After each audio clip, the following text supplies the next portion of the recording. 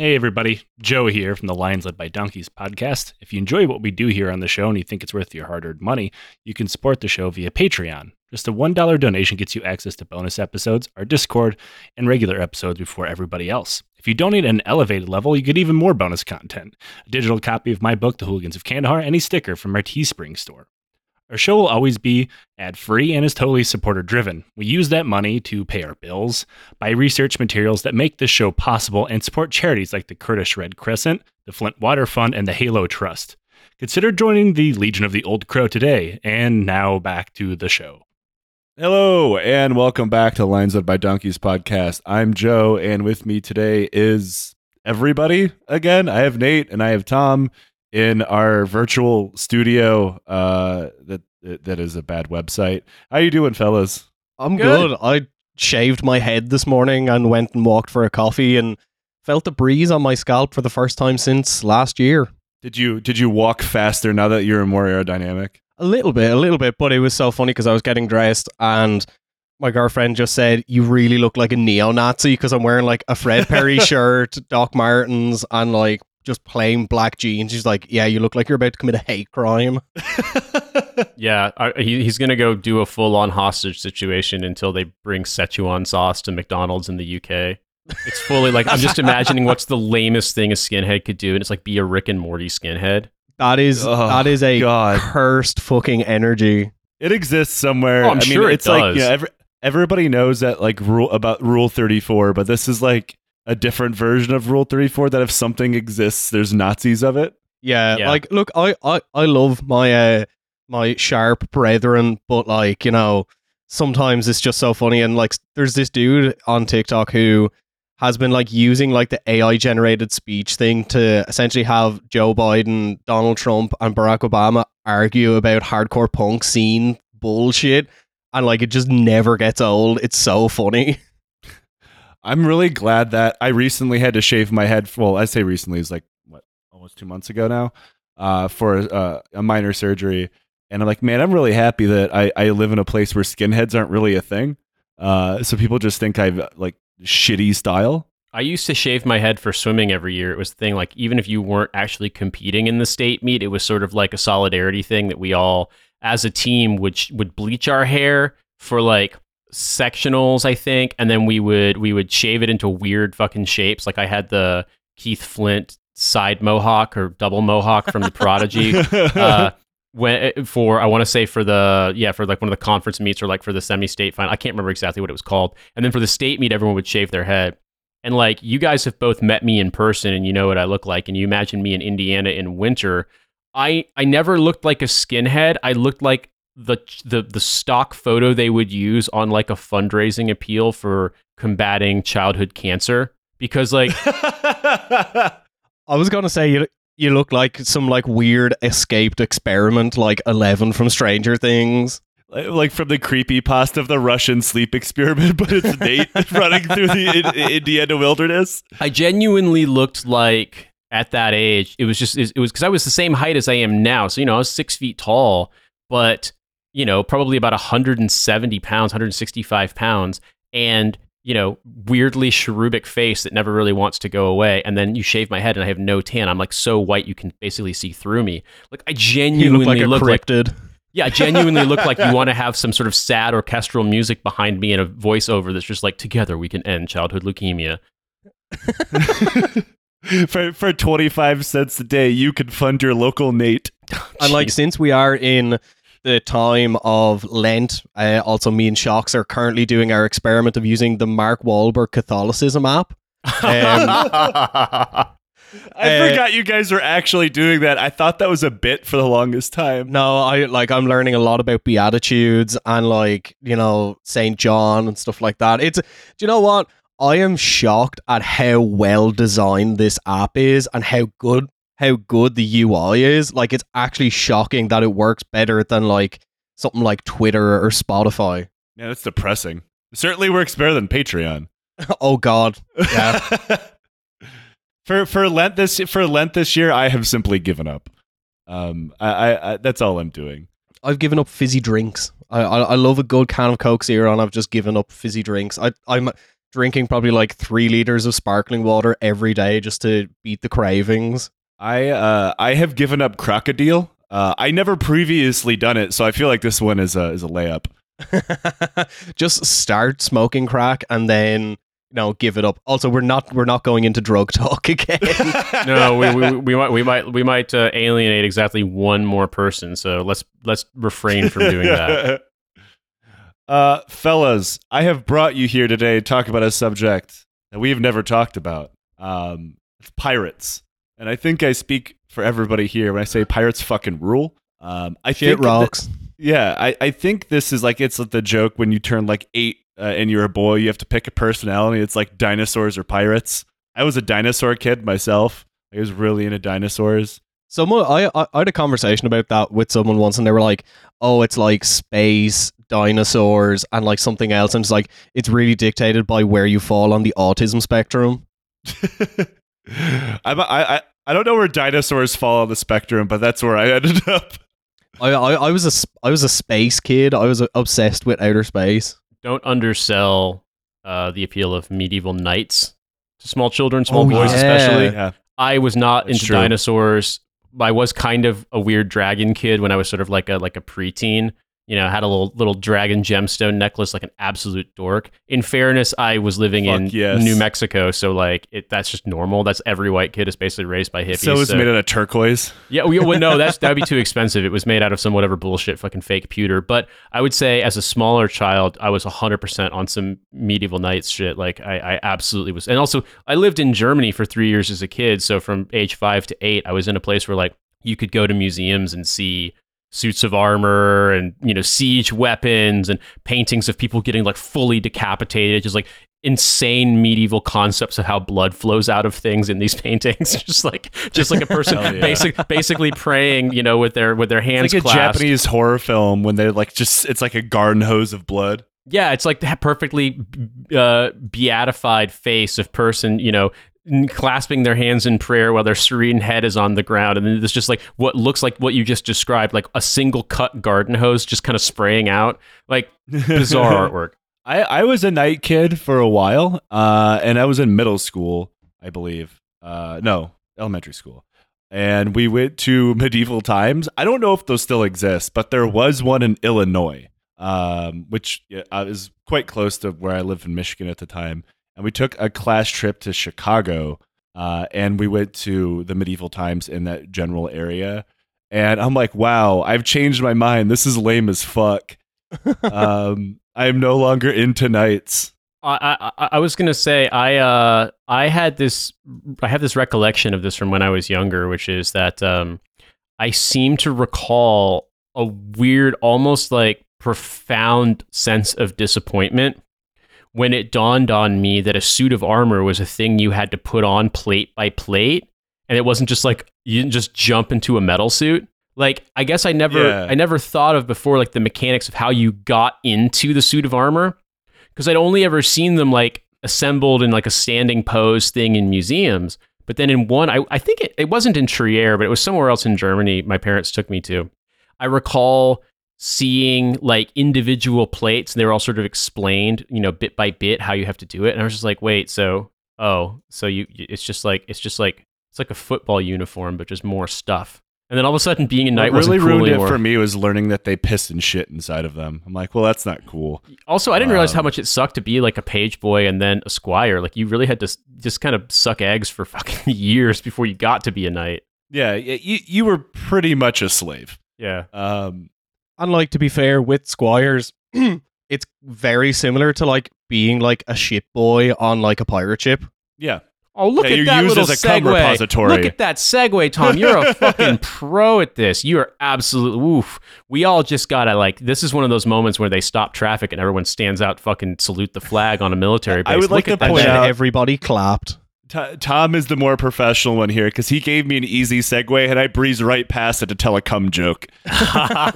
Hey, you know what? That's what our fans listen for. That's what they want. They love seeing professionalism, just like a pirate ship gone astray, shattering on the rocks of two dumbasses who are so distractible that they can't just take an easy line and follow it. And the best part is that I came up with that segue after 3 seconds of dialogue after I had to run downstairs to throw a phone in the bin because where I'm living is like right above the boiler for the entire building. So I feel like the heat has made the battery expand. And I was just like staring at it in my desk, was like, I don't want that to explode while I'm recording. I don't want my podcast episode to be derailed by my Samsung Galaxy S7.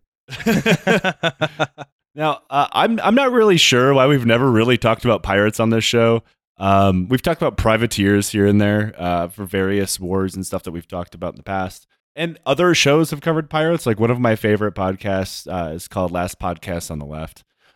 They've talked about Blackbeard and Western pirates, which it seems to be what everybody focuses on. Sure. Do you want to hear something really weird as an aside, Joe? This Sure. is just a really quick introduction, or this is just a really quick interjection. I didn't notice this because I always just thought being American growing up watching anything about pirates is that the whole like, arty, arty, arties, that kind of fucking voice.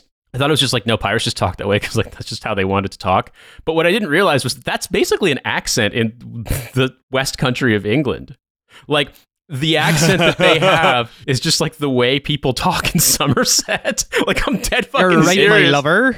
100%. It reminds me of that bit from The Simpsons. Like, why do you talk like that? I had a stroke. Yes. Yeah, exactly. Yes. Yeah. Why do you Oh, We're gonna man. have to cut that in now so people don't think I'm fucking insane. Me? Yes! Do you have a table for the mayor? Yes! Why do you talk that way? I had a stroke! It's like, are we being ableist or are we referencing our favorite TV show from our childhood?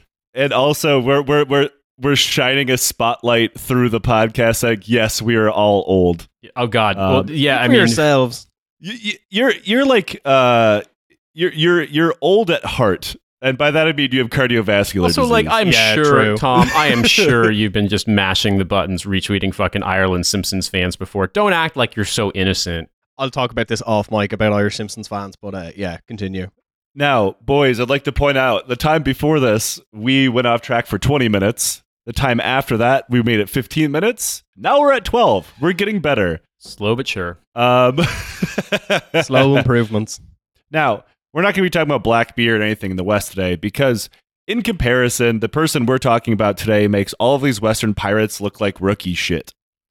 Or, not comparing to the first pirates being teenagers who got internet connection. They run shit. And we're all returning back to that, I've noticed.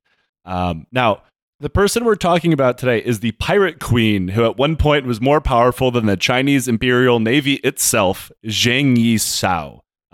Once again, Now- Queen. Yeah, big queen energy. I do need to point out that she is known by several different names. Zheng Yi-sao is probably the most famous of them, so I'm going to stick with that. And this will unfortunately be confusing later on. I will do my best. Now, her early life is quite easy because really nobody knows anything about it. And what is known could be like hearsay, rumors, whatever. So I'll do my best to kind of paint a mostly true picture from what I could find. Zheng was born in 1775 in Guangdong, China, and what was known as a Tonka, or a boat person. The Tonka were exactly what they sounded like. They were born and raised and lived on junks, which is, traditional Chinese ships with flat sails. 1,000 of these boat people would live together in giant floating towns in rivers and lakes, tethering their boats together to create literally a city where hundreds or thousands of people could live at a time. Everything that the Tonka would need to live and work was located in these floating settlements, and they would eventually break apart and reform in different parts of rivers and estuaries as they moved around. It's for this reason, and particularly because of this reason, that every imperial power that has ever controlled them, from the Chinese to the British to the Portuguese, has attempted to stomp out their lifestyle, culture, and even independent language. And it's for that reason that they were nicknamed the Water Roma. So you can imagine how much the British fucking hated them. Oh, not good. It reminds me of a joke that I saw that's like, Europeans normally, and it's like friendly people like Europeans, and you bring up Roma, and it's just a picture of Adolf Hitler. Yeah, a similar one is the political compass, where it's like, yeah, Europeans normally, and it's sort of like slightly center left, and those Europeans when you're talking about Roma, and they've added enough political compasses, like quadrants, to form a swastika, and they're in the top right. Well, like, it's, all of these, like, freaks in the US who, like, oh, you can't try me in court because I only abide by maritime law and that's the wrong flag. Is like, oh, sovereign citizens. Yeah, sovereign citizens. Like, get some balls, go live on a boat, form a community, start Waterworld. I mean, to be fair, there was some weird libertarian who was going to build like a crypto living yacht thing, and I'm pretty sure it just evolved into fraud and sex crimes because they're libertarian. That's all it ever devolves into. Now, it was into this life that Zheng made her way, eventually ending up as a prostitute in one of the boat's floating brothels because there's a lot of them. Now, we're not entirely sure when she started out in, the world's oldest profession, but it was the late 1700s, so we can assume it was early. Now, however, Zhang was equipped with what we can call the Pirate Queen grind set and worked her way up the brothel corporate ladder until she was in charge of the entire operation when she was in her early 20s. Nobody's really sure exactly how old she was, but like maybe early 20s, could be late teens, but she was the fucking brothel queen. She gained one hell of a reputation as well, not only for running the finest floating brothel in the neighborhood, but what she used these brothels for: blackmail. A combination of honeypotting and the time-honored tradition of powerful men who can't keep their fucking mouth shut after getting a nut off meant that Zhang soon became one of the best information brokers in South China, making her significantly more powerful than she seemed in the grand scheme of things. So essentially she was running the floating version of the Lolita Express. Yeah, unfortunately, you're probably correct. Oh, man. Because this is the late 1700s in southern China. I'm just gonna not think about how young her employees are at the situation. I'm just gonna say this though, that once again, all of the cringe and problematic things notwithstanding, she got there not by being like some sleazy dickhead fucking media mogul who ran a hedge fund for rich people that basically didn't generate any significant returns over market returns. It just was a place to hang out and get on the scary plane or the sensual plane, however you want to look at it. Like she built an empire on her own. All right. So we already are like, okay, we can look at her. We can assess the problems. She just floats up to the shore like, hey, y'all want to get on the fuck boat? Exactly. Yeah, I support people who live in moving flotillas, support unions, support sex workers, and this woman is doing it all. Yeah, like literal a boat commune. And there are no photos of her with Elon Musk. So at the end of the day, she's doing better than Ghislaine Maxwell. Also, so let's I think we should dispense with the comparisons because she's in a category of her own already. Weirdly, Bill Clinton's name is still on the boat manifest. Bill Clinton is just like immortal. Exactly. He's like the Highlander for white nerds.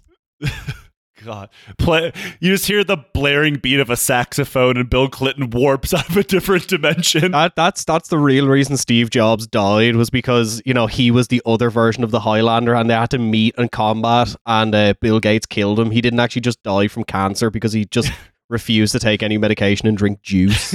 He punched him so hard in the chest he got easily treatable cancer and died. But also, when we're talking about this historical period, like which Western empires would be in contact with them, and all I can think of is the Dutch. And so Bill Clinton's avatar in this era, like the fucking, I don't know, Cloud Atlas version of like the South China sex trade, is basically he's like Wilhelmus de Clinton, but it's spelled with a K.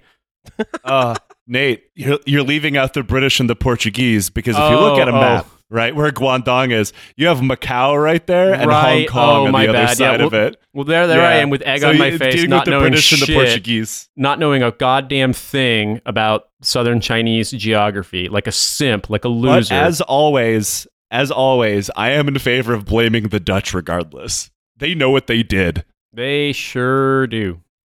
It is through these means she came under the radar of a local pirate warlord, confusingly also named Zhang Yi. Look, we'll get to the reason why that is the case in a second. I'll simply do my best to differentiate the two. Zhang Yi, the man, is also known by several names, but Zhang Yi is the most famous one, so yeah. Zheng Yi, again, the man, was also born in Guangdong about 10 years before Zheng Yi, the woman. He was born into a pirate family going back generations, many of whom eventually were recruited into the Taesong dynasty's navy as mercenaries over in Vietnam. This is during a long civil war period that, pitted several different local factions against one another, and the South Chinese pirates played a huge role in the entire thing. They effectively became the Vietnamese Civil War's navy. There's like, let's outsource this shit to the guys from up north. And the pirates became a dominant naval force in the South China coast. However, the Taesong eventually lost, and the winning Nguyen dynasty realized, wow, we really cannot have all these pirates hanging around, and began a crackdown, causing them to flee back towards Guangdong. Now, tens of thousands of pirates are all out of work and are out at like each other's throats because they're now having to fight over the same turf. And that is when in 1801 the Zhengs met. The story of exactly how this unfolded is not exactly clear. One is the time-honored story of a man and a woman meeting each other and immediately falling in love in a brothel. That old romance story. But it's probably not true because they're both very shrewd business people. The more popular story is that they met, and the pirate warlord had already heard about her little side hustles and information broker and proposed marriage to her, so her information network could then only work for him. This is supported by the fact that Zheng Yi, the woman, would only agree to marriage if he signed a contract that she would own half of his pirate fleet. Yes. So, yeah.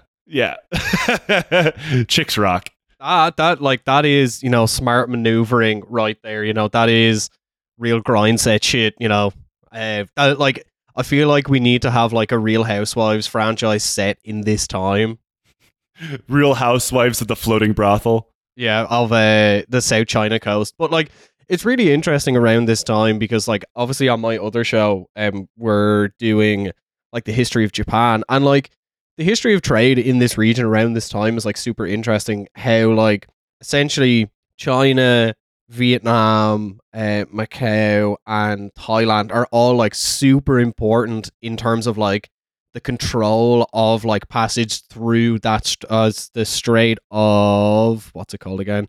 The Strait of Malacca. So like essentially, if like they controlled access to like the Western Pacific Ocean, and it's like all of these companies, like particularly the Dutch as well, in their exploration further east, like they just had like a chokehold on like, okay, if you cannot get through like these couple of straits, nothing is getting to Europe. So like essentially either pay us tax or we're gonna like burn your ships and steal all your shit. Yeah.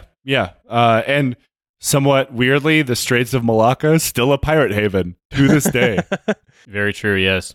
I was just going to say, too, that for those of you who aren't South China Sea heads, there is a true heads will know. A major newspaper in Singapore called the Straits Times because it's the Straits of Malacca. So if you think of like the situated area here, imagine Singapore. I thought that was the paper Brendan O'Neill wrote for.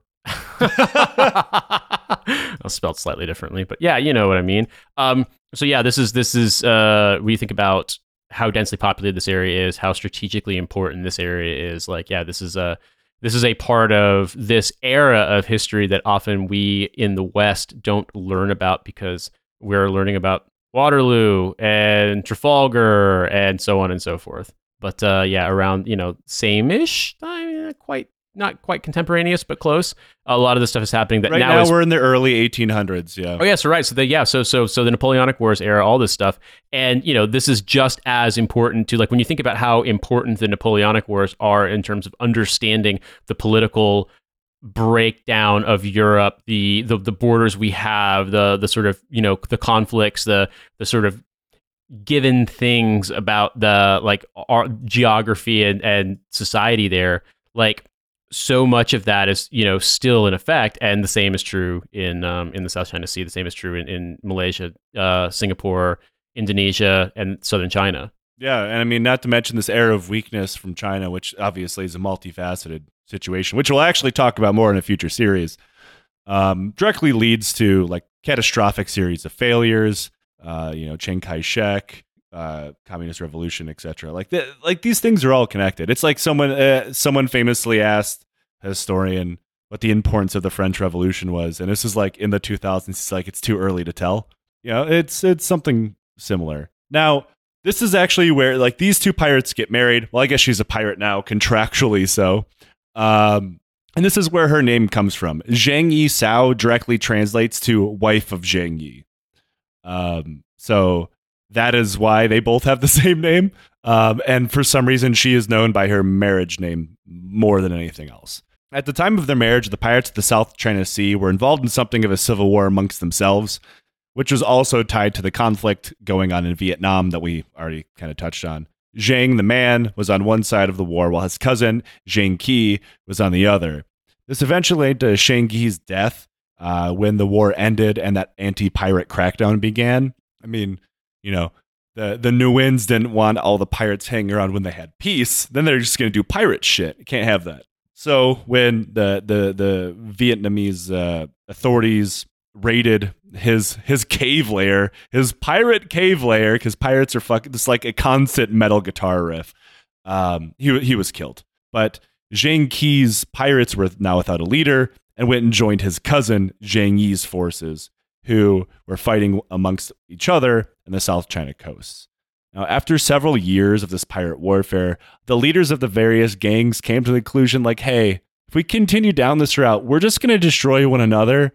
Like, what's the point, right? Like, the government isn't really doing anything to stop any of this because, like, whatever, they're handling themselves. This led to a pirate peace conference where they came to an agreement that they would form a confederation of pirates organized along colored fleets. The red flag fleet, the black flag fleet. Go ahead and put a black flag drop here.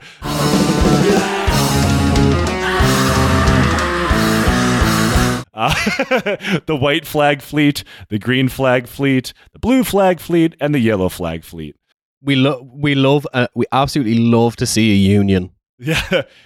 I mean, we'll talk. They even have a constitution that honestly affords more rights to pirates than probably any other document in force in the world at that time. Now, these fleets, it's a loose confederation. They would elect a leader that would command them all, and generally this just went to the most powerful person, because they're still pirates, right? This happened to be the commander of the Red Fleet, which was Zheng Yi, the guy. This massive fleet didn't always stick together, because, I mean, this is like hundreds of ships. So they would coordinate, though. Each fleet commander was semi-autonomous. They would send messages back and forth to the overall commander asking what they should do. But they didn't always work together. But occasionally they would come together to do giant things, which we will talk about in a bit. But they did have a charter and a constitution, which I already talked about. Being a pirate in the South China Sea at the time in this confederation offers you more benefits than I think either of us ever had through an actual job. Okay, tell me.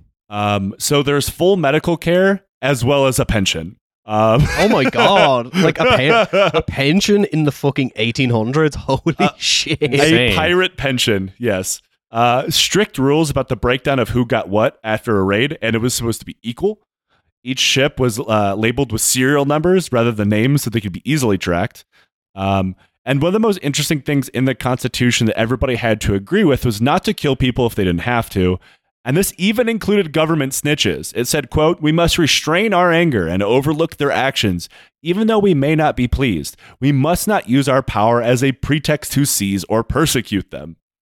I mean, do you know, it's funny because someone explained to me before, because someone who was like way more knowledgeable about Chinese history, and they were saying that like the reason why like China was a relatively stable empire for so long was that they were the first to develop bureaucracy and like, having an administrative system to like keep track of things, taxes. They did it very well. So well it was bad. Yeah, and like it's interesting to see that like even when you have like an autonomous organization like a confederation of pirates, you still have some dude sitting in a house just like, okay, calculating people's, pension contribution. Yeah, that's exactly what happened. Now, within a few short years, this pirate confederation grew to the point it was a greater naval power than anyone in the region. This included the Chinese, the Portuguese, and the British governments in the area. It included around 80,000 pirates who crewed up to 700 different ships. That is insane. What? By 1806, not a single ship that operated in the South China coast could do so without paying the pirates some kind of protection money. And this included the Chinese, Portuguese, and British governments. I mean, we'll go in a little bit more detail about that in a second, but they invented a level of bureaucracy that is truly impressive. Now, you might be wondering how in the fuck these pirates are so successful. How are they able to grow to the point they were stronger than the government of the country that they technically lived in? Well, the south coast of China is kind of tailor-made for piracy. Colonial cargo ships sailed back and forth around the coastline. After, like we just said, Hong Kong and Macau are both right there. There are countless waterways that drained into the South China Sea. Pirates could easily hide out in one of these and prepare ambushes. Chinese authorities found the surrounding archipelago of 700 different islands impossible to explore, and therefore, to the government, they were completely unmapped. However, the pirates who grew up there knew them like the backs of their hand. Locals describe this maze of canals, rivers, estuaries, and deltas that connect with the ocean as an inner sea. And it was so completely unknown that if you're an outsider that went in there, you're almost certainly going to run aground or get lost. So the pirates could just hide out in there. And I say like 700 different ships. I don't mean that they had like giant fucking pirate ships like in the West. Like those ships were huge. These are mostly junks as well. Like they're very small ships. And like I suppose it probably lends itself as well to like navigating small waterways that like you're much more nimble, and if you have like this massive Dutch frigate that's trying to like follow you up an estuary, you just like, okay, we're just going to take a right turn and let them run aground in some mud. Then we're just going to like jump on, steal all their shit. Yeah. And it was for this reason that the Chinese government just kind of gave up trying to police them. And for a long time, the pirates, while numerous, weren't much of a problem. They were incidental, sporadic, and mostly unintimidating. The vast majority of the region's pirates belonged to small, ad hoc gangs of off-duty, off-season fishermen and ferrymen. They were just trying to make easy money during the off-season and to supplement their incomes. They were considered such an afterthought that the Emperor of China simply declared they didn't exist enough to worry about. Now, piracy naturally springs forth from economic conditions. We have seen this in our lifetime. Famously, not that long ago, there's all of the stories about pirates off the Somali coasts. And for the same reason, extreme inequality combined with a lot of very rich, easy to pick off ocean-going commerce floating by, and, you know, a lot of goddamn weapons. So it's like stealing Metallica singles in the late 90s. You know, they're rich, easy to pick off, and, you know, I'm not paying 20 quid for a CD. Yeah, and that's also why I floated my junk by Lars Ulrich's house and fired a cannon through his window. I was going to say, but that seems to imply then that if like a confederation of various imperial powers get together in order to stop this pirate bacchanal, that it's basically going to be like the Primitive Recording Industry Artists Association or the Association of America, whatever the RIAA is, basically the heavy artillery behind James Hetfield and Lars Ulrich crying about people on Napster. Unfortunately, that does happen at some point.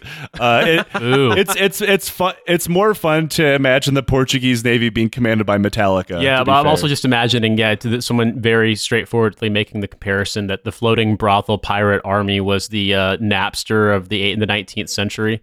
I mean, I guess in a way they had everything you could possibly want on there, but it wasn't free. But like, who at this point is Dave Mustaine then? Well, the thing with... I forgot about Dave Mustaine. Who is Megadeth of the situation? The British? I definitely think the late 19th century, you could, if you want to talk about a single turn of phrase that summarizes the British experience in their colonies, it's Megadeth. But, I mean, or at least for the people who lived there. Specifically, this is the East India Trading Company as well. Yeah, exactly. Yeah, the Portuguese are definitely Slayer then. Yeah, for sure. Yeah, I'm just imagining, but who would be I guess in a way, like, who is so annoying that they get kicked out of Metallica, but in 19th century geopolitiks? Yeah, the Dutch. So that would mean that Dave Mustaine is canonically Dutch. He's spiritually Dutch. I think if Dave Mustaine is going to, like, go to England and fight you for that. Also, I'd like to hear Megadeth in Dutch because it'd be hilarious. I mean, like, it's close enough. Dave Mustaine's ancestry is French, German, Irish. Oh God, you can tell he's American. French, German, Irish, and Finnish descent, and his mother was of German Jewish ancestry. Dave Mustaine's family were Jehovah's Witnesses. So How did I never know that Dave Mustaine was a fucking Jehovah's Witness? oh, Dave Mustaine is like super religious now. It's really, really interesting. Wouldn't Megadeth in Dutch just be like Megamoord, but Moord? Gosh, we're Megamoord. playing Megamoord.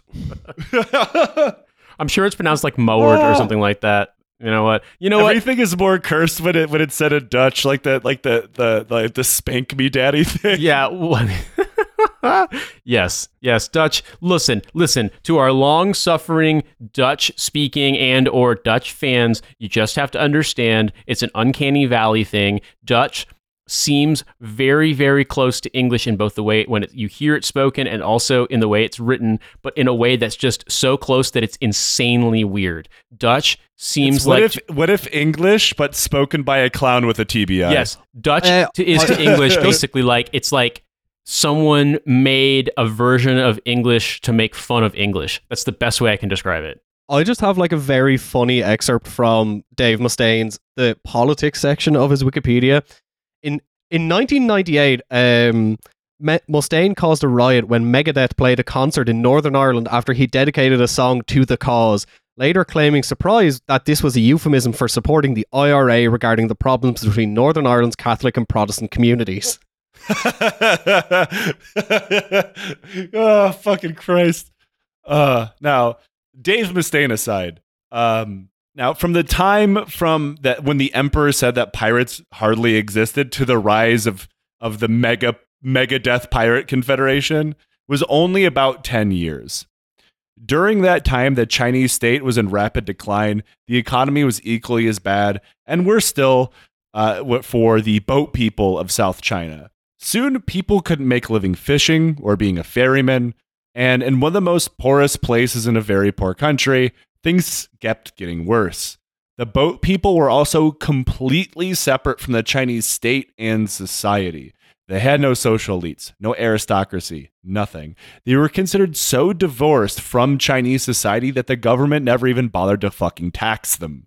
So they don't have any kind of loyalty, like none of these red lines of, we shouldn't shove a musket in a tax collector's face and rob him. Like, why not?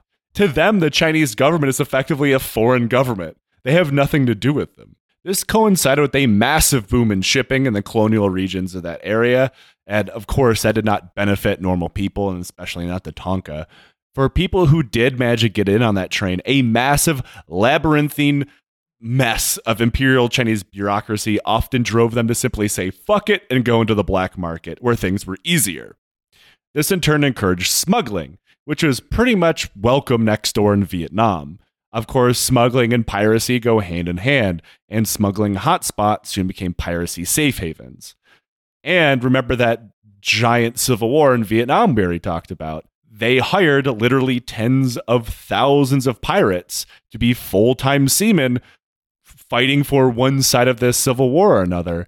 That meant within a decade, this thing that had been an off-season side hustle for fishermen and ferrymen had turned into an actual no-shit career, all while the Emperor of China pretended that they did not exist. And, it as well, like, a lot of pirates in the South China Sea were trained in Vietnam as well. Yeah, they sure were. So soon the Emperor of China is not only going to have hordes of pirates to deal with, there are hordes of hardened war veteran pirates who've been fighting at sea for years who now don't have a job. I mean, it's pretty much just like Vietnam veterans, isn't it? Yeah, except the piracy is committed via rascal scooter. Just some pirate like going around like Lieutenant Dan. I'm just imagining, but what if, if some of these pirates got taken prisoner by the British, for example, does that mean that the Pirate Confederacy in the South China Sea or in the Straits of Malacca had like a until they all come home POW MIA flag, but it had like something that was a picture on it that was racist to white people? Never forget, it's just a picture of a pirate. So yeah, by the time the dumb emperor paid attention to his southern coast, the Pirate Confederation outnumbered the entire Chinese Navy 3-1. They were so powerful that they were no longer a regional hazard, not a national hazard, but an international problem. Like, I think in terms of like pure strength of numbers, they probably rivaled a lot of the fleets in, Western Europe as well, like the Dutch and the Portuguese. Oh, absolutely. Yeah, for sure. Like, especially like the numbers that they actually had deployed in the South China Sea. Yeah, I mean that's why when I say that they're more powerful than the Portuguese and the British, I mean in comparison to the forces they have stationed in Macau and Hong Kong, not like the British and the Portuguese empires. They were so goddamn powerful, they changed their tactics. They no longer acted like pirates at sea, they acted like a fucking navy. Before, they would only take ships that they knew they could attack and win, obviously ships smaller than themselves. And their weapons weren't good at first, and this is like the off-season fisherman era. And not to mention, off-season fishermen are not exactly hardened soldiers or sailors, but that quickly changed after years of war in Vietnam, and they now had more weapons at their disposal, and they knew how to use them. They quickly began taking down any kind of ship they wanted, though cutting-edge weapons for the day in the region were not exactly the best weapons on Earth. Remember, this is early 1800s. Firearms are very common in the world, but the pirates generally don't have them yet. Instead, they would pull up alongside ships with a 15 to 30 foot long bamboo pole with a machete duct taped to the end and just swing it over the decks at people. I'm coming for them knees, motherfucker. Oh, this is incredible. It's just like leaning over and like poking holes in the other ship. Like this is, once again, it proves that sometimes, simple solutions are the most effective. Like we could worry about having gunpowder and cannons. No, I'm just going to like swing a knife on a rope at you. This is like going to war against like, a premier power. Like if the U.S. invaded your country, you're like, I got this, and you just like drive a nail into a baseball bat. Like, I'm gonna fuck them up. Yeah, exactly. They brought all their stuff to defeat IEDs and fucking like really high tech stuff, but they weren't expecting people to hit them with spiked bats and just like drum barrels full of scrap wood that's on fire. They weren't prepared. Firearms were uncommon. They are not prepared to fight hobos. Hobo with a shotgun. Getting slapped with a bindle. Like their favorite weapon, at least my favorite weapon, was the Zheng. This was an 8-foot-long musket that required 3 men to fire. They would ride alongside of a ship, load the Zheng with nails and scrap metal, and fire it across the enemy deck. But they also had homemade grenades. And these are probably not like the grenades you assume were homemade in the 1800s. They would fill a clay pot with gunpowder, metal, and gin, and then throw it at people. Okay. Now, they originally didn't have cannons on their ships either. It wasn't a normal weapon for them, nor did they really use it while fighting in Vietnam, so they weren't really used to it. But, thankfully for them, the government armed them to the teeth with cannons on accident. Now, finally reacting to the pirates, the imperial government began handing out cannons to landowners to defend coastal towns free of charge. So you're probably just thinking, well, they just raided these towns and stole them, right? That is not nearly baller enough for the Pirate Confederation. The pirates would simply walk into an imperial government office, claim to be a coastal landlord, and be like, cannon, please, and then they would get them. They did this thousands of times. It's just like some random dude in Afghanistan rocking up to a Toyota dealership. And no ship was safe for them, and soon huge swaths of territory fell under their administrative control. This is while they got fucked up before battle on a mixture of wine and gunpowder. Incredible. It's just these people are so fucking based. Just like bleeding out of their eyes because they're freebasing gunpowder and walking into a government office like, I need a cannon, please. I need a fucking cannon. Sorry. Can I get one cannon, please? This podcast does not support you drinking gunpowder at home.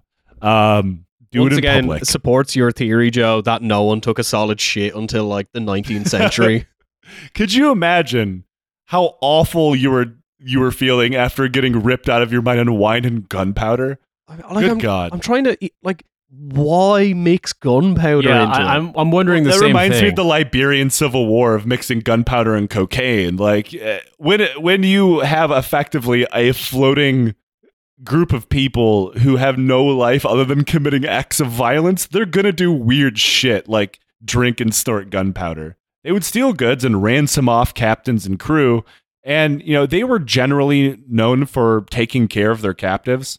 That aside of when they sent like an alert to, say, the British, Portuguese, or Chinese government that they had captured someone important, they would send a finger with it. But in the grand scheme of things, getting your finger cut off isn't as bad as being murdered. But this did not count for naval vessels of the Chinese Imperial Navy. Seamen of the Chinese Navy who fell into the pirates' hands would have their feet nailed to the deck and their to the deck of the ship, and then being beaten to death. They were not fans of the government, which sounds they're pirates. bad. Why would they be? Yeah.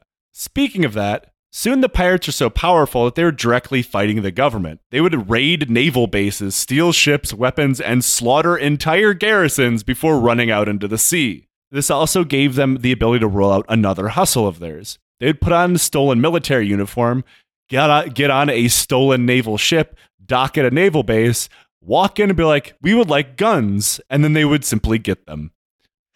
Oh my god. Like, just, like, for a loose confederation of pirates, they're just geniuses, like, and also, like, I suppose when you have, like, that level of bureaucracy, you have to just, like, say, okay, anyone who shows up in a uniform, just give it to them, give them the proper paperwork, and, like, just get on with it. Yeah.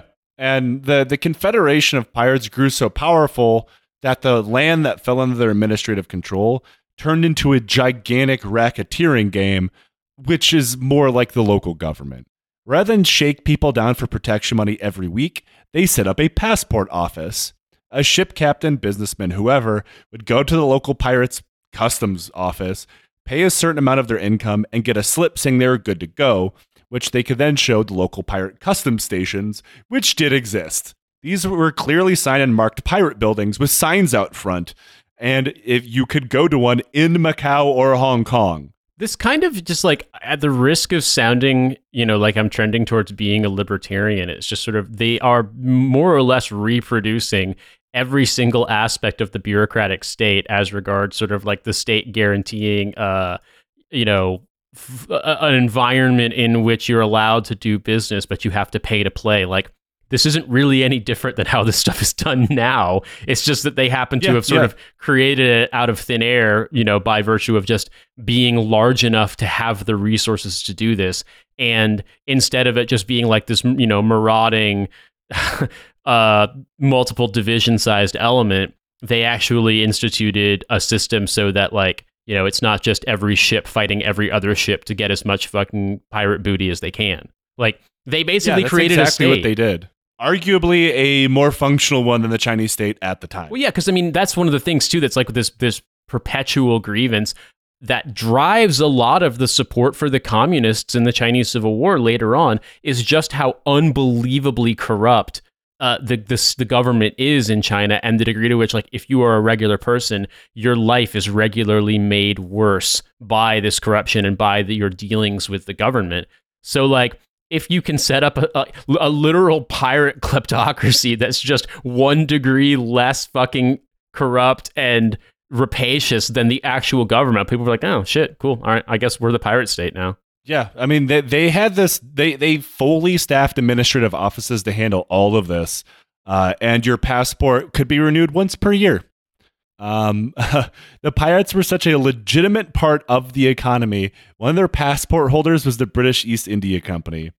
Previous to getting a pirate passport, the East India Company would find their opium ships being raided. Despite pretty much all of the pirates being constantly ripped out of their mind on opium, gunpowder, and wine, they would not raid an opium ship if they had the correct paperwork. This rules so hard. I mean, it's just very, very funny that they've established a parallel state, a literal criminal parallel state that functions like an actual state, and more likely than not seems to obey its own laws more often than the notionally legitimate state does. Oh, don't worry, Nate. You still had to pay taxes. Your passport could be deducted from those taxes because you're paying taxes to the pirates. You know what this reminds me of, and I don't want to derail too much, but I can recall a very brief vignette of a guy coming to a government office, because when I was in Afghanistan, I was in an outpost that was attached to an Afghan provincial headquarters, and a guy came and was complaining to the head of the Afghan National Police, and he was obviously a wealthy enough guy that he was able to get in the room, but he was just like, I've been working in Dubai for 4 years. I just came home to see my family, and I was stopped at 3 separate Taliban checkpoints on the way driving down from Kabul International Airport through Maidan Wardak and Ghazni into here. And at every single one of those, I just let them see my phone and stuff, and I, clarified that I wasn't working for the government. They let me go. And then 10 minutes from here, in your traffic circle, your soldiers, who basically don't speak Pashto, robbed me and took my phone and my jewelry and my coat and all my cash. And it's like, he's like, and he flat out said, which side do you want me to support in this conflict? And interestingly enough, if the Pirate Confederation found that there's like a freelancing pirate gang that hit one of these passported ships, they would all be killed. The passport was like a protection charm. Like, pirates knew not to fuck with these ships, to include pirates that were not in the Confederation, because they're like, if we raid one of the passported ships, like, Zheng Yi's fucking pipe hitters are going to come burn our entire village down. Like, they did not fuck around. This totally sounds like something out of fucking Star Trek, man. Like, just replace ships in the water with ships in space, and it's the same goddamn thing. I swear to God. But keep them pirate ships, because that's a cool aesthetic. Now, of course, people didn't always willingly submit themselves to the system. After the pirates extended their influence into the Pearl River area, a village simply refused to pay when the Black Fleet sailed up the river to tell them, like, hey, this is how things work now. So in response, the Black Fleet went on a murderous rampage through the river region, killing 10,000 people as a warning. And when another place refused, they cut the heads off the entire male population of the village and hung their heads from trees. So they were still very comfortable doing pirate shit. Say, revising my previous statements, you do not have to hand it to them. I mean, but again, they're still pretty much a government. Yeah. One time, a pirate fleet of 500 ships went on an inland mission to collect protection money. Towns that had already paid their dues lined up along the river to salute and clap for them. And some that had guns fired celebratory gunshots in the air as the pirates went by. But on stopping at one village that had not yet paid, the pirates opened negotiation by burning the village's storehouses along the river's edge as a threat. They got their way. A messenger then went to the village and demanded an annual payment of 10,000 Spanish dollars. When the local village had refused, the pirates countered by threatening to execute every person there. So they settled on a fee of $6,000 a year. They weren't above haggling. Yeah, I mean, 6,000 is better than nothing, I suppose. And being murdered horribly, yeah. As the Confederation was solidifying their power throughout the South, Zheng Yi the man died in 1807. Depending on who's telling the story or not, he fell overboard during a storm or was hit center mass with a goddamn cannonball. Who is gonna imagine your what that would do to your body being hit center mass with a fucking 1800s, 1700s cannon. You will just become red mess. Yeah, you just vanish. You do definitely go overboard, but not in one piece. Pieces of you to certainly hit the water. Now, who was going to take the Confederation over was not exactly written in stone.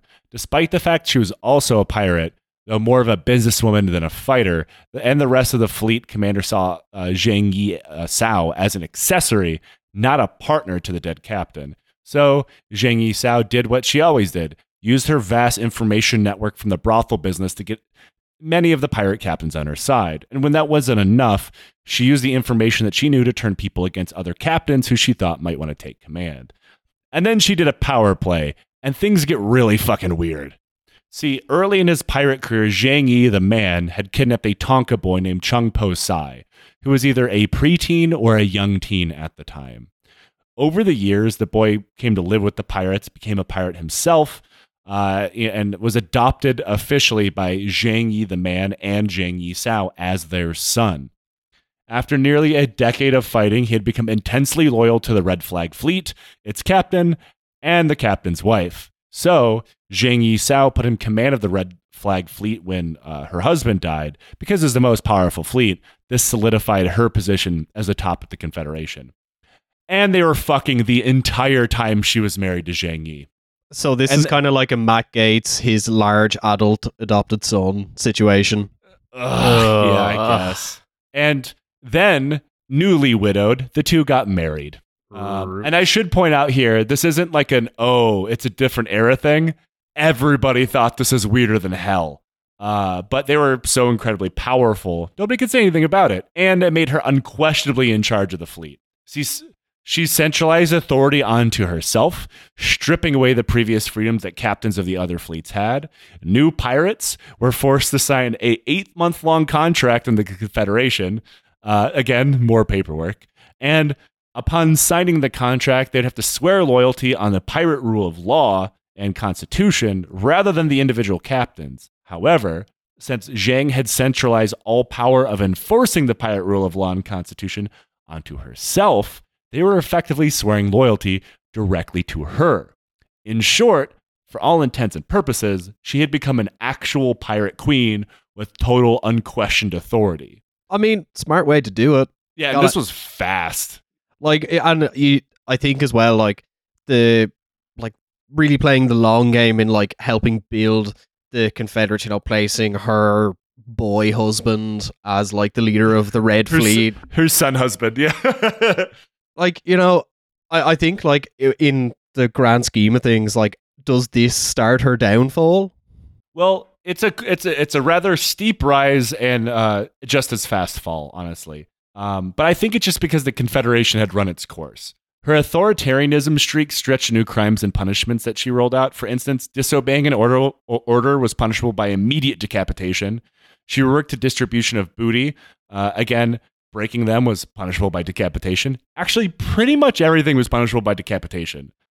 So in addition to being like a pirate fleet accountant, there was also like professional pirate fleet executioners as well, like and pirate lawyers. I gotta, like there's pirate shocks on like a South China Seas. Like, you see, Your Honor, my client did not split the booty. What he did was he categorized it all into different categories and then distributed it among the pirates equally based on the value of the category. He did not split it.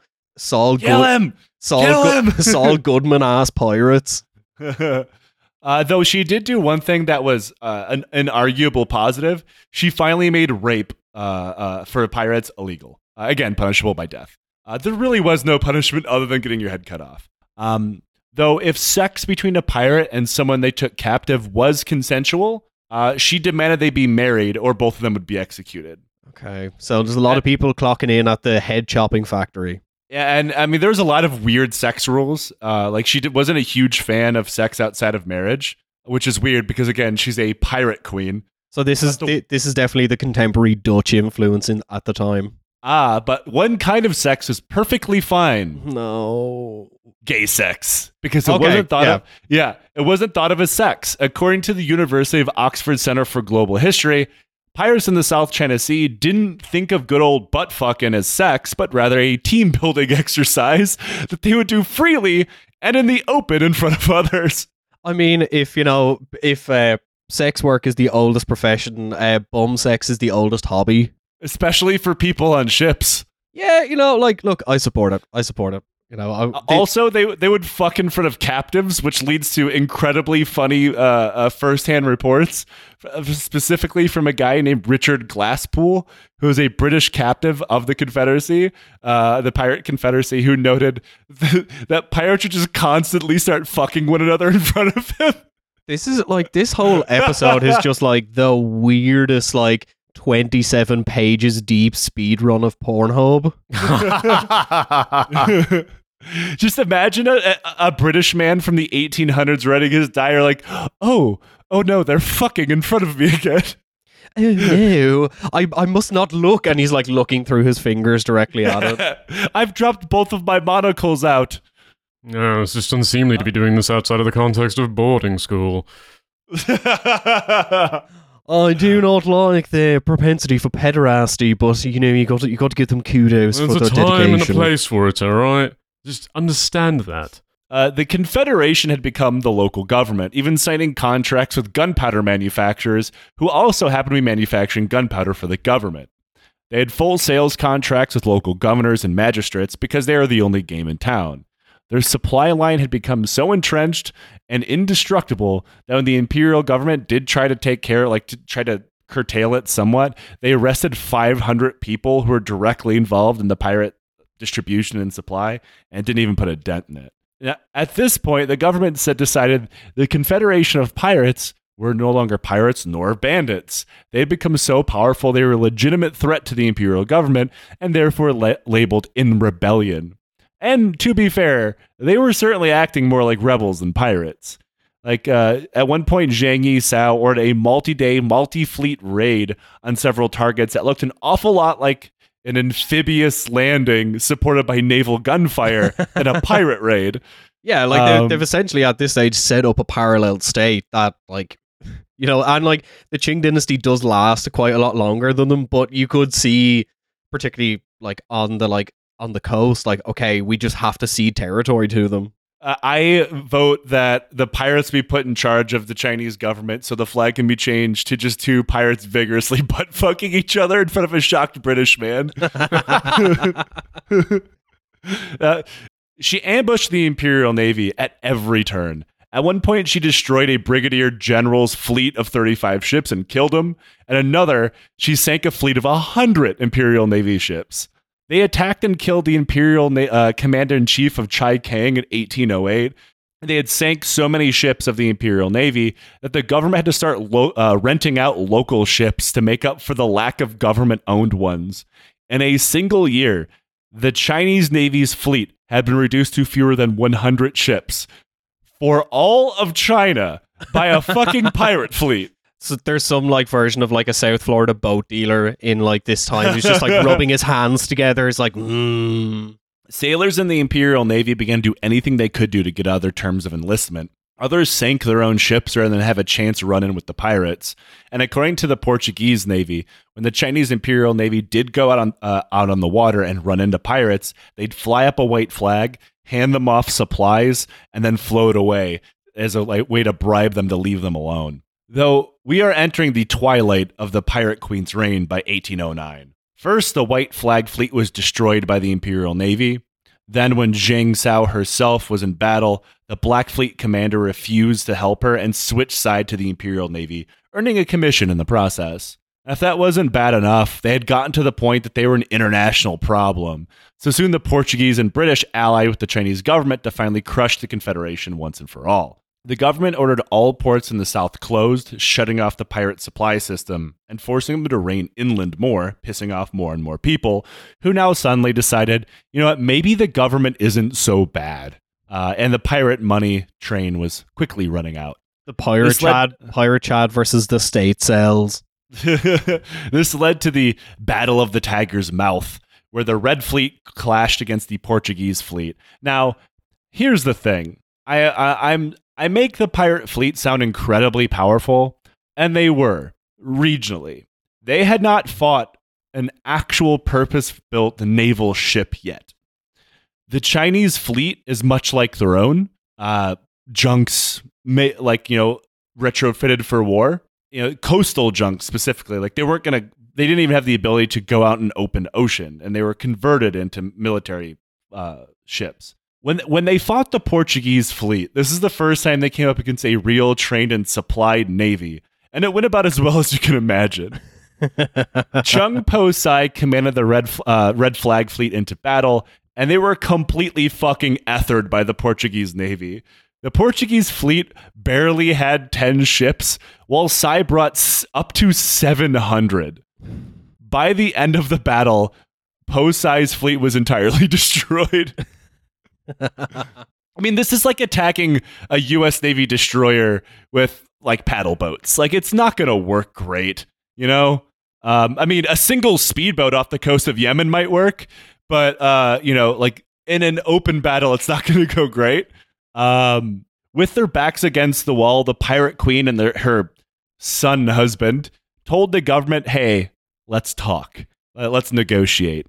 The government quickly granted them a general amnesty, assuming they would take it, and without their leaders, the pirates who maybe didn't want to take the amnesty would end up just fighting one another like they always had. But most of the pirates immediately took the amnesty. So in 1810, after controlling southern China via a pirate reign of terror that killed conservatively hundreds of thousands of people for over a decade, Zheng Yisao simply retired. She got that pension. She got that pension going, She's contributed to her Roth IRA, her S&P 500. You know, she's good. She's going to be living comfortably. She has that passive income coming in. Yeah. As crazy as it sounds, it made a lot of sense for the government. They were desperate to end this confederation, and the pirates had become such an immovable force within Southern politics, economy, and society. They had simply become too powerful, and it made sense to just chuck out an amnesty and absorb the pirates into the government. And it made sense for the pirates to take the deal as they could clearly see the writing on the wall. Most of the pirates ended up being part of the official navy, with Zheng Po becoming a colonel. Others became captains, lieutenants, and untold thousands became common sailors. The government also took over all of the pirate administrative offices and tax system, folding all the pirate administrators into the imperial government. Effectively, the pirates just sold out. Hey, everyone sells out in the end. Now, this is a really weird part of Chinese history because in order to become a government bureaucrat in China, you had to pass an incredibly hard, extensive test that took years to study for, creating an own insular aristocracy. If you were not part of that group and you happen to be a barely literate fisherman or sailor, you were never going to climb the social ladder. It just didn't happen. It was impossible. But the pirates broke the system and forced them to pull them into the government. So soon all these Chinese aristocrats who had spent, conservatively 10 fucking years studying for a test where they had to memorize like 8 books of Confucianism now found their like contemporary being like an unwashed, illiterate pirate. Fucking incredible. Also, it's really interesting to know as well that like the delegation she led to negotiate with the government, it was like her 17 women and children. There was like no men present. Yeah. She didn't even bring her adopted son husband. Yeah. And as for our pirate queen, she went back to doing what she did best, being a brothel and gambling den owner. She also dealt a ton of opium. Zheng Po died while at sea at the age of 39, and Zhang Yisao remarried and lived out her life peacefully. And I think everybody around her just tried not to bring up the fact that she was a mass-murdering pirate tyrant at one point.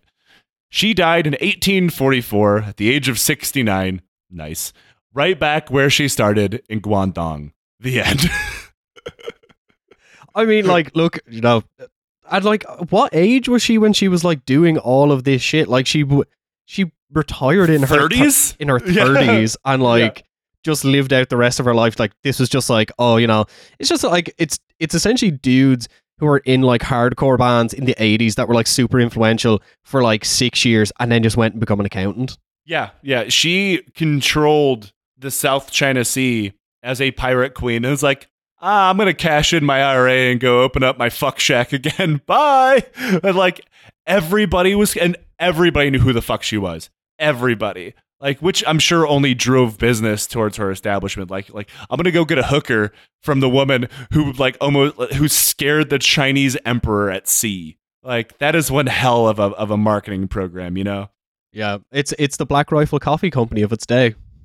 Oh, that makes them sound terrible. No, that's not true because they were cool with gay people. Okay, so that is true. Yeah, that is true. So, like, what's the equivalent then? I think the East India Trading Company is the equivalent of Black Rifle Coffee. Oh, yeah, true. At least that is what Black Rifle Coffee wishes they could be. Instead, they're just assholes of the coffee company in fucking Utah or whatever. Now, fellas, we do a thing on the show called Questions from the Legion. If you would like to ask us a question from the Legion, donate to the show, ask us on our Discord or via Patreon. Load it into a pirate cannon and fire it through Lars Ulrich's front door. And we will answer it on the show. Today's is a hit back on something we often say. You guys complain about the places where you live an awful lot. What is something you actually enjoy about it? And I should say, I think that's directed at Nate. I don't complain. I don't complain about Armenia at all. That this is fully a British hate situation. But anyway, what is something nice about where you live? And you guys both live in London, so you'll have to pick something different. I'll go first because I have it's actually 2 things that are really easy. Like, one, public transport absolutely rules here. Like, I like coming from Ireland, public transport kind of sucks. Like leaving London is like absorbently expensive, But like the fact that like the tube is like runs every like 2 or 3 minutes, buses are on time. It's like, yeah, it takes you forever to get from one side of the city to the other, but like it just works. And the other thing is that like, obviously through the funding, through the funds gathered by an empire, London has like incredible parks and incredible green spaces, and it's something that I really love. That like there's a park 10 minutes walk away from where I live, and like loads of stuff is free. Like there's loads of stuff that you can go look at, do for free. That like if you were in like Ireland or in Dublin specifically, you have to pay. Like Joe, you're going to experience it next week. Like you're going to have to pay for everything. I would say for me, I want to second the comment about green spaces, something I really appreciate. I came from New York when I moved here, so I think public transit in London is by and large much, much better. It's certainly more reliable. I think something that I really appreciate about London is that, I mean, I know that it's not necessarily the greatest in Europe compared to some continental European cities, but I ride my bike a lot here, and it's just, I feel far less like I'm going to get killed every time I get on my bike versus when I rode my bike in New York. And I think that it's been a very, very positive change for me in my life, finding a kind of exercise that I can do on a regular basis that just becomes part of like my normal routine, that it doesn't feel like work all the time. And so I think the fact that I've been able to live this whole time without a car, I commute on my bike to work, I can take the bus or the train if I need to get in on public transit. And I think just getting that outdoor time and having the fact that, there's, in some places you are riding on busy roads, but in a lot of places you're riding on like fully separated, segregated bike paths. It's great. It's wonderful. And that's something that they have not yet. I mean, there are a few places in America that do better. Like Minneapolis is really good with it, but most places in America, if you ride a bike, like you'll either get killed or like there are broad swaths of the city you just simply can't get to because you aren't allowed to ride a bike on the interstate for obvious reasons. And so I think the sensation of being able to just sort of have all the city at my reach on my bike and all of the kind of attendant health benefits from that have been wonderful, and I really appreciate it. I think that the UK they really seem to treasure green space, and I mean, relative to American cities at least, the ease with which you can get around on bike is unbelievable. I think mine is pretty easy for me. It is incredibly safe here. I mean, even with, the geopolitical situation we have and the 2 wars that have happened since I've lived here, you are much less likely to be the victim of a crime here than literally anywhere in the United States. It's so safe here that it probably took me a couple months when I'm walking home at night to stop looking over my shoulder, because it's literally nothing's ever going to happen. I mean, I'm not an idiot. Of course, crime occurs here. Like the crime exists everywhere. But it is absolutely the safest place I've ever lived, bar none. It's not even close.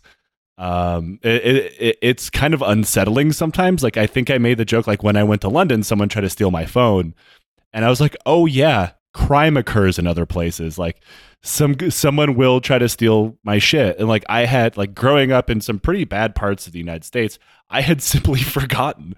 Like, so yeah, I think I've said that before. This shows how safe it is here, and I encourage people to visit because it's kind of insane. I can't say anything nice about infrastructure really because we don't have it.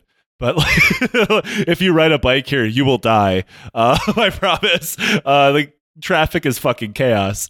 But like, when it comes to like being the victim of a crime, it's virtually unheard of. Like, I don't know anybody here who's been the victim of a random crime. Like it's wild. And people are incredibly nice, but people say that about everywhere generally.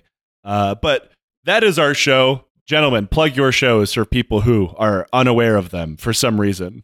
Beneath the Skin, a show about the history of everything told through the history of tattooing. You can find us on Instagram. You can find us on every streaming platform. Yeah, check it out. And I am the co-host of What a Hell of a Way to Die, a show about why you shouldn't join the military. And I am the co-producer of this show and Kill James Bond, a very fun movie podcast. And of course, I am a co-host and producer of Trash Future, a podcast about business success under capitalism and why crypto is good. Disregard that. And everybody, thank you so much for listening to another episode of this show. If you like what we do here, consider supporting us on Patreon. You get bonus episodes. You get episodes like this before anybody else. You get access to our Discord community, which has been growing and is very cool. It's been going on for several years. You get stickers, all sorts of other stuff. And, if you don't feel like supporting the show, that is great. It's your money. Do with it what you please. But you can leave us a review on wherever the hell it is that you listen to podcasts for free, and it takes like 5 seconds. So please do that. And it makes me feel good about the work we put into the show. Sometimes I like reading nice things about us, and it helps. But again, gentlemen, thank you so much for joining me. And until next time, fire a pirate cannon into Metallica's headquarters.